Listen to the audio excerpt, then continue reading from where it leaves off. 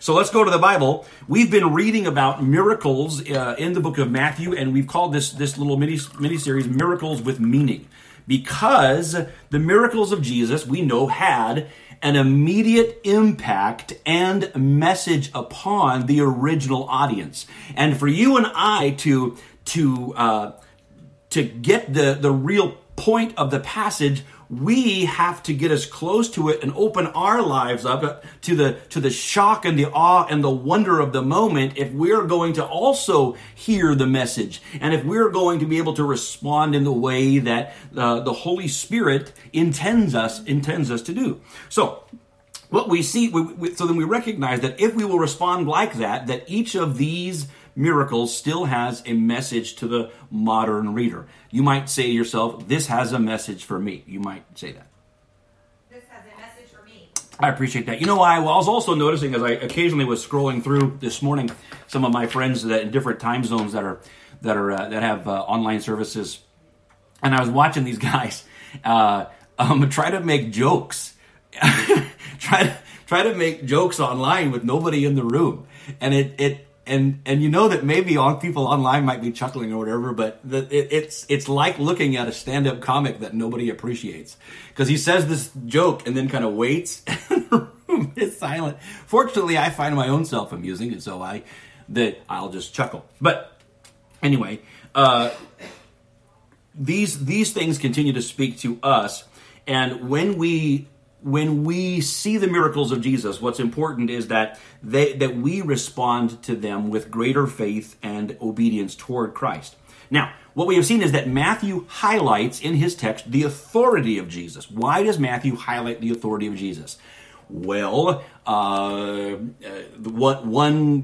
reason would be that Matthew is highlighting the authority of Jesus because he's writing to people who he is persuading or reaffirming their conviction that Jesus is superior. He is superior to Moses and the angels, and he is superior. He is He is the Messiah. He is the heir of Abraham, the son of Abraham, the heir to the throne of David. He is the Christ, and as such, he has higher authority. He is the ultimate fulfillment of the law and the prophets and everything. So there's that, but also that there's this, that we get to watch people respond to Jesus, and then when we do, our faith and obedience grows as disciples of Jesus. As disciples of Jesus, our faith and obedience grows as we see his authority. His authority elicits from our lives greater faith and greater obedience. And that's what it means to follow Jesus. Big Jesus means big faith. There's no other way around that. And it's not the other way around. We don't make Jesus bigger by working on our faith. The bigger Jesus gets in the canvas of our minds, then the more robust, the more organically, the more fervent our faith. I would use the word blossom. It's not very, but our faith burgeons. Our faith gets more vibrant and more robust as we behold Jesus in all of his incredible authority. Okay, so today we're going to see from Matthew's miracle passages. Today what we'll see is that Jesus is able to do this. You might say that out loud with me. Jesus is able to do this. Okay, so let's read the passage together. I'm going to be reading it from the NIV. Are you ready? You can read it in whatever version you'd like, but I'll read it out loud in the NIV. 9:27. As Jesus went on from there, 2 blind men followed him, calling out, "Have mercy on us, Son of David." When he had gone indoors, the blind men came to him, and he asked them, "Do you believe that I am able to do this?" "Do you believe that I am able to do this?" "Yes, Lord," they replied. Then he touched their eyes and said, "According to your faith, let it be done to you." Then their sight was restored. And Jesus warned them sternly, "See that no one knows about this." But then they went out and spread the news about him all over the region. You might notice right away that wasn't necessarily a robust obedience, but we'll talk about that in just a minute. So So what's the deal here? What's the message for the contemporary reader? Well, the message, let me just throw this out there. I believe the message for the reader, both in the First Horizon and in today's audience, the message is this, that faith means believing that Jesus is able. Faith means believing that Jesus is able. Jesus is the catalyst. The size of our Jesus is the catalyst and the source of the size of our faith. Let Christ be magnified and your faith will follow. I wish I was in my own house shouting me down right now. Okay, so there's the idea. That faith means believing Jesus is able. How do we see that in this passage? Well, we pick it up at verse 27. Matthew says, as he went on from there. Where's there? Well, that's why it's important to know the story. There is, he just raised a girl from the dead.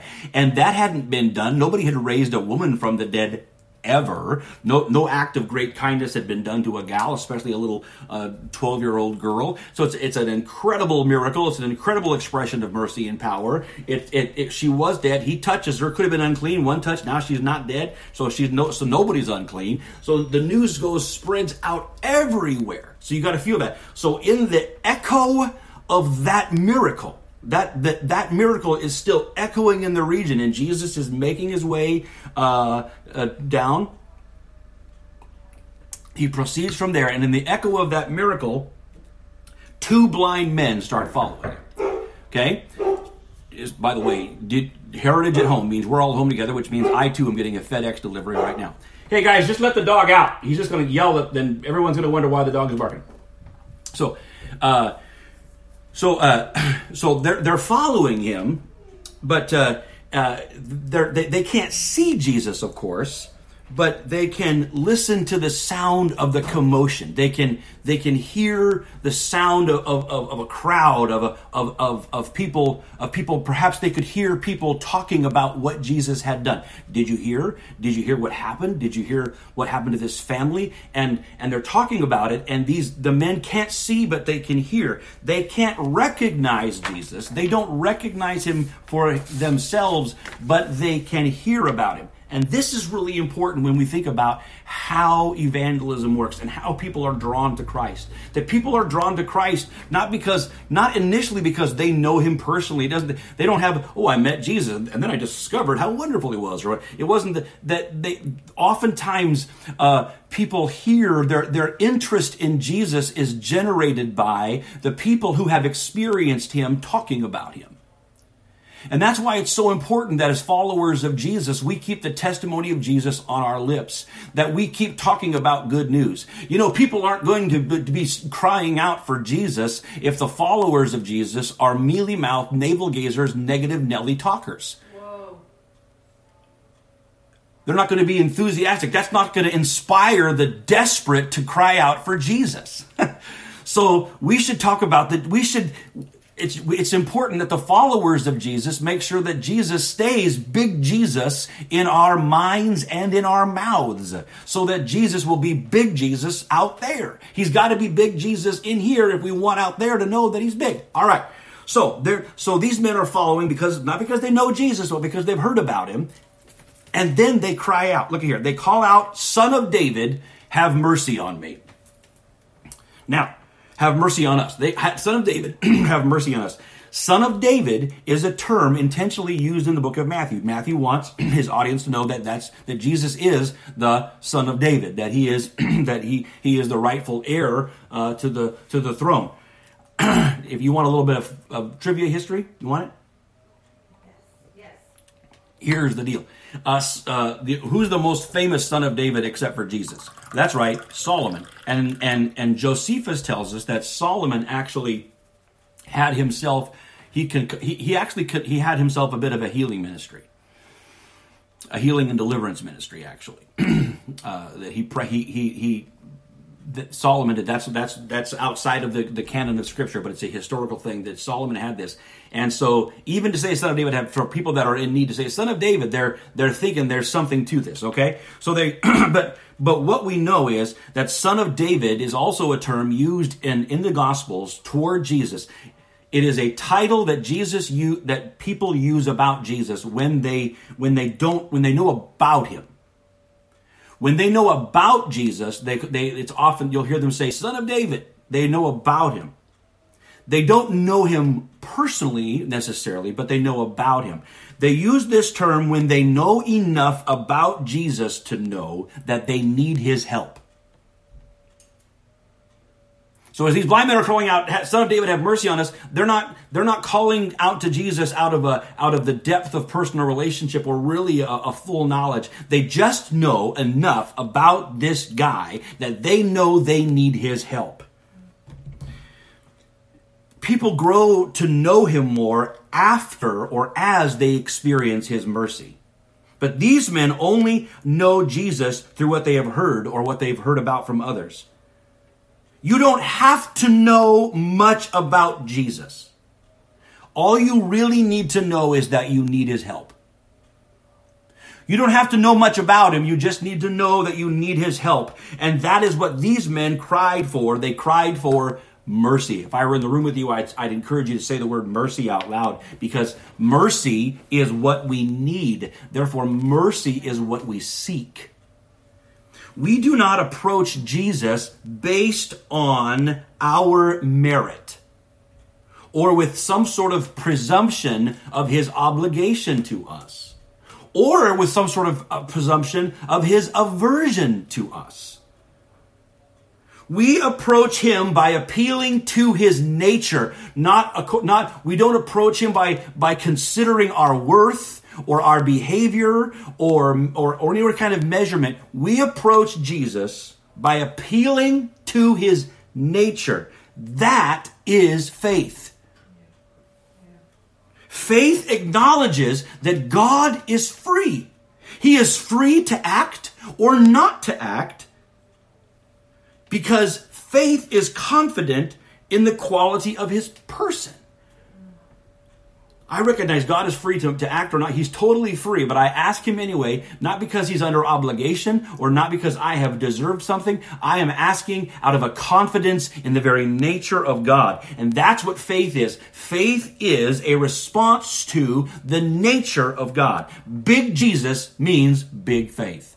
These men didn't have a full, comprehensive, exhaustive knowledge of who Jesus was, but they knew enough. They'd heard that he'd help somebody else, and if he helped somebody, he might help them. They couldn't see Jesus, but they believed that he was big enough to be merciful to them. Therefore, faith boldly seeks mercy. And that's what the writer of Hebrews will eventually communicate as well in Hebrews chapter 4 and verse 16. Let us then approach God's throne of grace with confidence or with boldness or with a bald face, literally, okay? So that we might what? So that let's approach the throne. Let's approach the throne with faith. Why? So that we might receive mercy and find grace to help in our time of need. Matthew continues, verse 28, he says this, when he had gone indoors. So the two blind men are following Jesus, crying out for mercy, and he goes in, literally he goes in the house. We're not told what house, but it's probably Capernaum, so it could have been, some people say it was his own house, or he could have gone back to Peter's house or whatever else. It doesn't really matter. That's not part of the story. He goes in the house. The point is, he gets away from, I'm too excited to tell you why it's important, but he gets away from the crowd. He gets away from the people following him, and it's him and maybe a handful of his disciples, or maybe all 12 of them. It doesn't matter. But all we can see in the text, in the picture that we're given, the PowerPoint slide that we're given, is Jesus and two men who are blind seeking mercy alone in a house. And when they come to him, he asks them this question: do you believe that I am able to do this? I want us to feel all of those words. Do you believe that I am able to do this?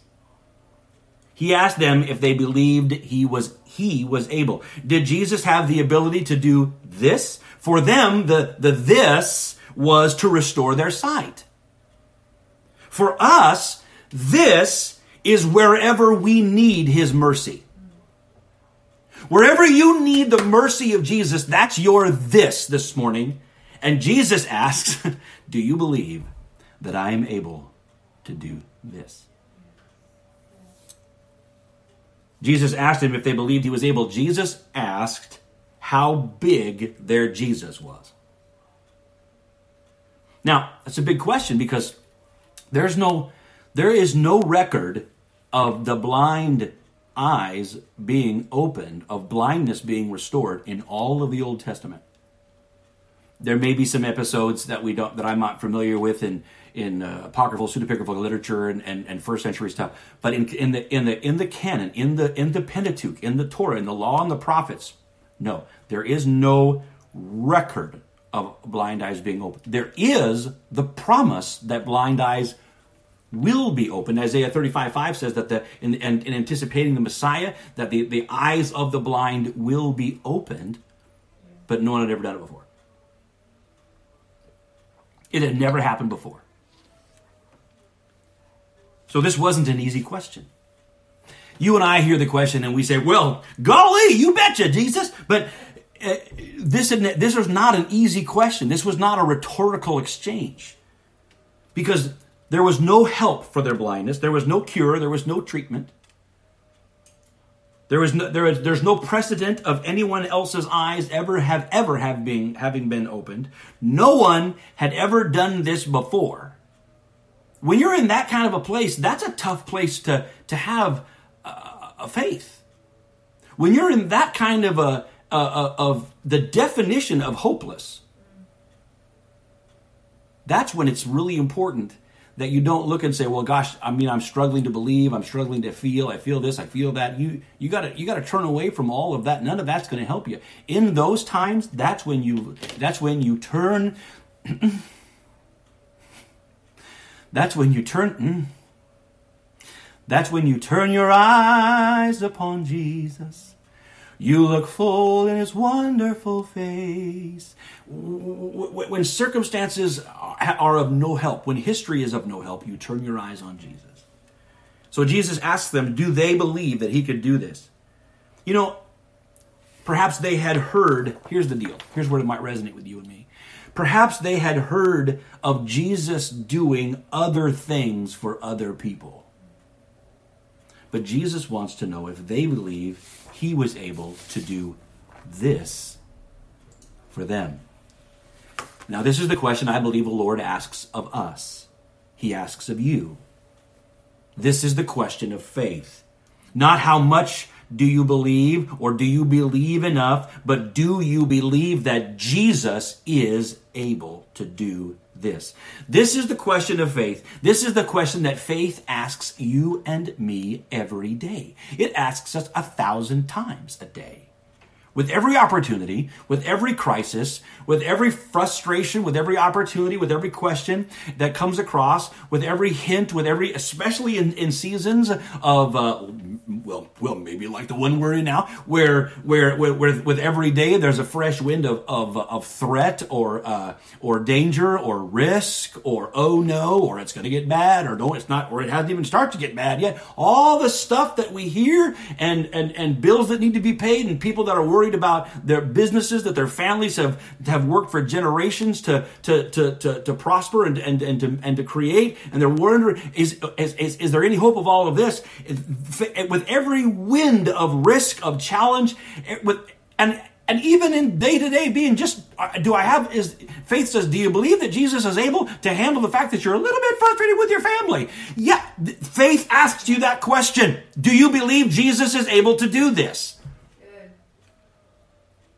And how we answer is entirely determined. It's determined by our view of Jesus. How big is Jesus? Is he big enough? Do you believe that Jesus is able to do this? And they answered, yes, Lord. This is our answer to the question of faith. Yes. Yes. I know that Jesus is able to make me what I ought to be. I know that Jesus is able to save. I know that Jesus is able to heal. Yes, I believe that Jesus is able to help. Yes, I believe that Jesus is able to deliver. Yes, I believe that Jesus is able to provide. Yes, I believe that Jesus is able to guide. How will you answer? Friend, if you're struggling with how to answer, let me say it again. Start with believing what he has already done. If it's difficult for you to look out in front of you and see Jesus as big enough to handle this, consider that he's handled that.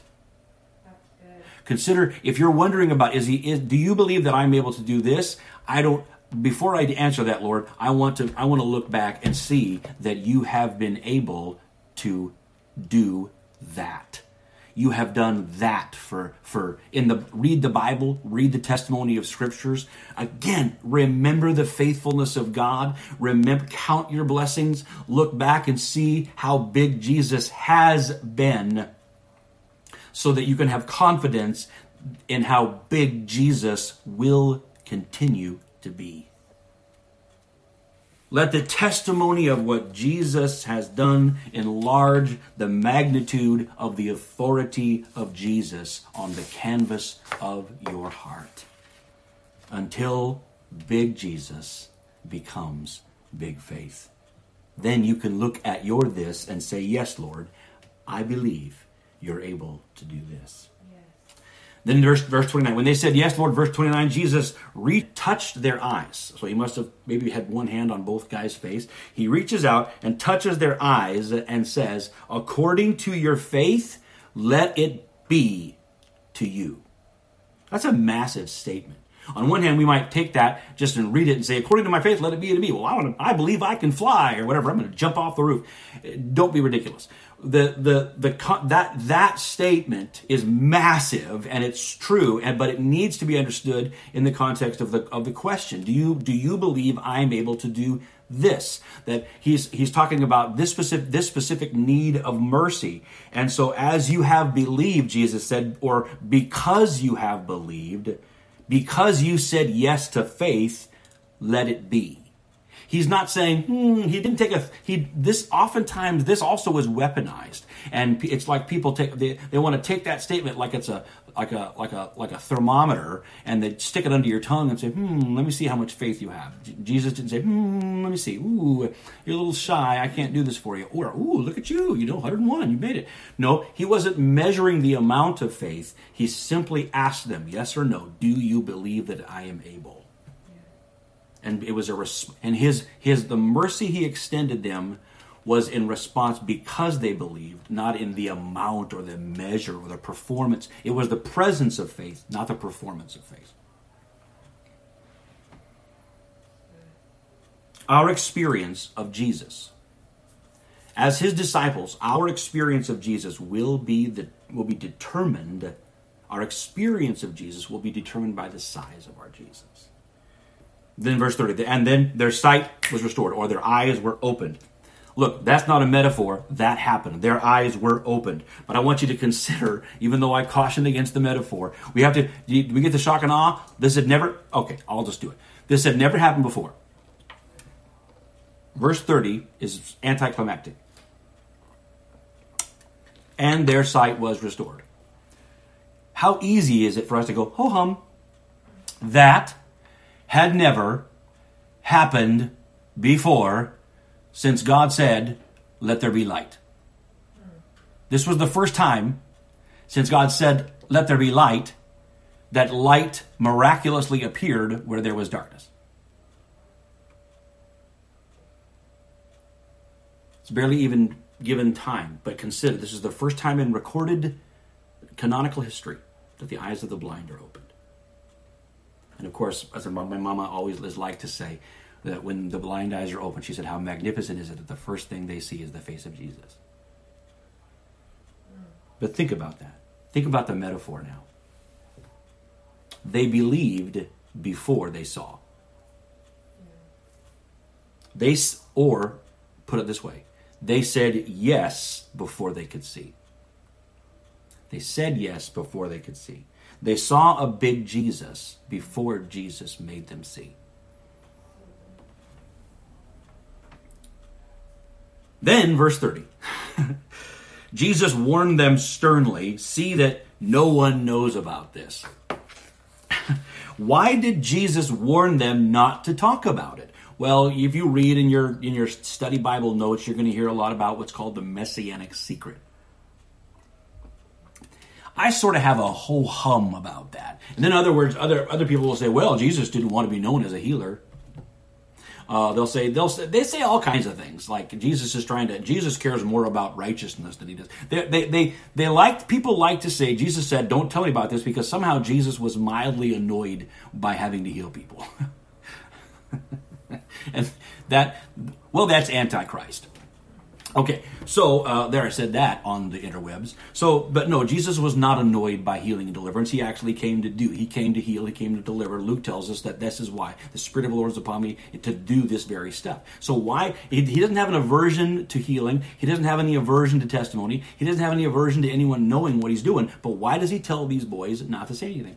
Well, there could be some reasons about him just laying low or whatever, but more importantly, this reveals to us what his motives were not. If Jesus is willing to take these boys privately in a home and do for them a miracle which has never been done before on the planet, and then tell them, don't tell anybody, then why did you do it? What were the motives, or what weren't the motives? Well, we know this. Jesus wasn't pulling off some sort of publicity stunt. We know this. We know that Jesus was not on some sort of political or popular mission. But perhaps the most significant observation, my friend, is this: that Jesus was not using compassion to facilitate an agenda. For Jesus, mercy is not a means to an end.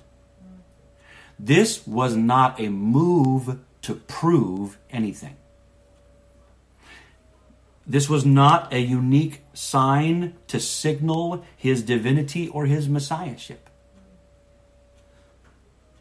This was not done even so that they would believe. It was done because they did believe. Here's the deal. Mercy for Jesus is not a means to an end. Mercy for Jesus is an end in itself. Please see that room, that house. We have them, two people desperately in need of mercy, and Jesus.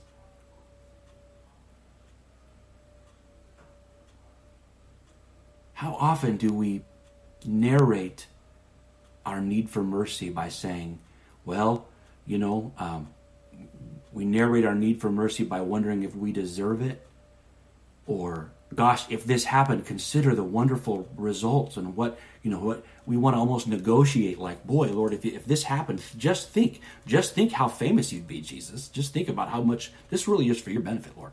I mean, all of the things that the narration, and we wonder if it's significant, or we wonder if does he notice us? Are we a big enough deal for him to act in our favor or to give us mercy? But think about it. People say, there are other people that really, the Lord should be paying attention to. And yet here are these two guys alone. And in that moment, they're the only people on the planet. And the only thing they need is his mercy. If there's a story that should encourage you, that while you're sheltered in place, alone with Jesus in a house, there is no limit to the mercy that is available to you. Yes, amen.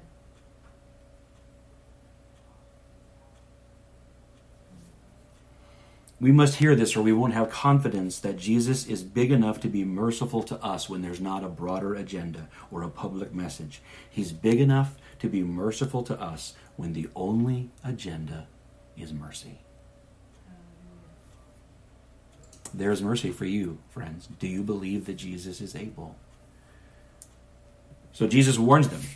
He says, all right, Don't tell anybody. And the language here isn't like, I mean, it's easy for you and I maybe to read that like Jesus said, okay, guys, let's keep this between us, like he winked at him or something.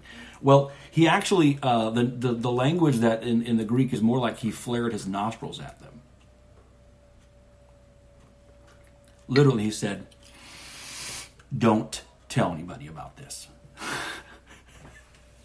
And I chuckle because verse 31 says, and they went out and spread the news about him all over the region. I'm glad that Jesus has a sense of humor. And we know that because we've watched The Chosen and we see him laugh.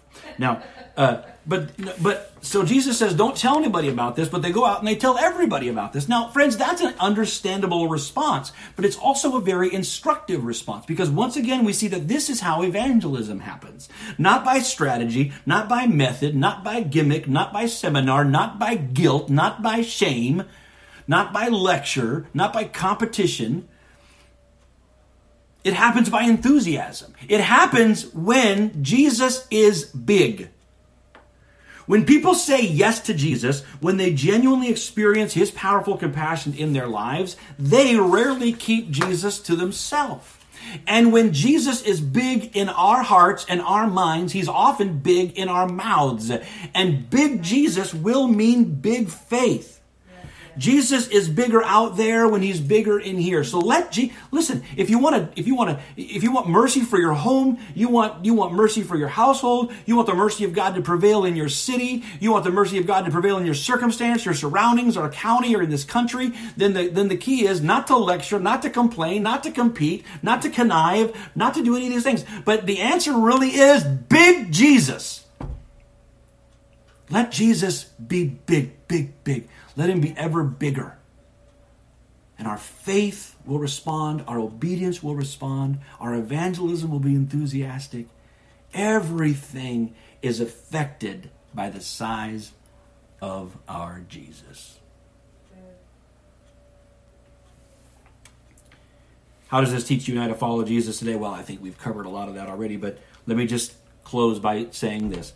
We need his mercy. Everyone needs mercy. And that's what faith must seek. And today, your this is simply where you need his mercy. And the question of faith is, the question that faith asks us this morning is, do you believe that Jesus is able to do this?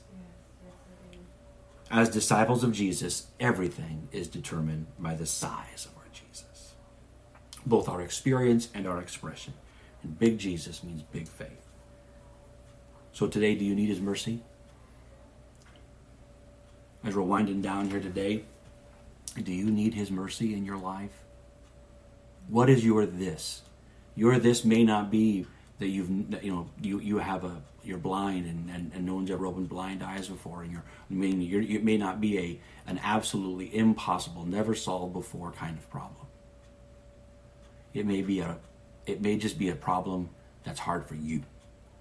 It may be a challenge hard for you. It may be a circumstance that's knocked you sideways. Or a hope that is deferred. Whatever it is, everybody needs mercy. Yes. And there isn't a need for mercy that is too large or too great. Or too small, I mean. Jesus is big enough. Jesus is big enough for whatever mercy you need.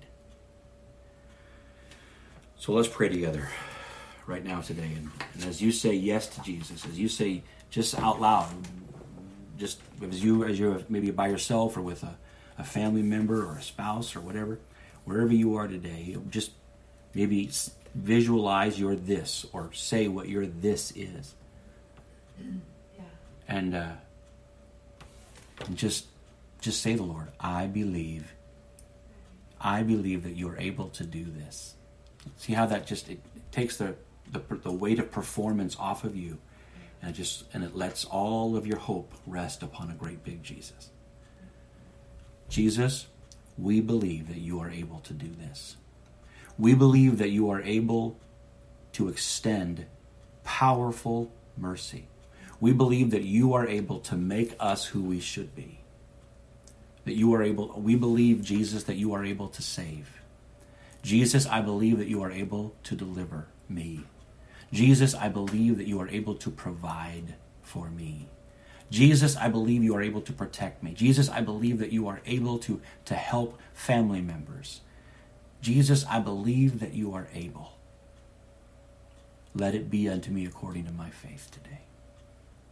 As I have believed, let it be. Jesus, you are able. Friends, I bless you in Jesus' name. And may you walk today. May Jesus become exponentially bigger so that your faith may become increasingly more robust and vibrant and contagious. And may mercy be yours. Mercy upon mercy upon mercy. Because Jesus is that big. All right. God bless you guys. Thanks for being with us today. And if you are encouraged at all by anything that you saw today, I encourage you to share this or let somebody know about it. And so that let Jesus be big. Let other people know about it. All right. God bless you guys. Good day.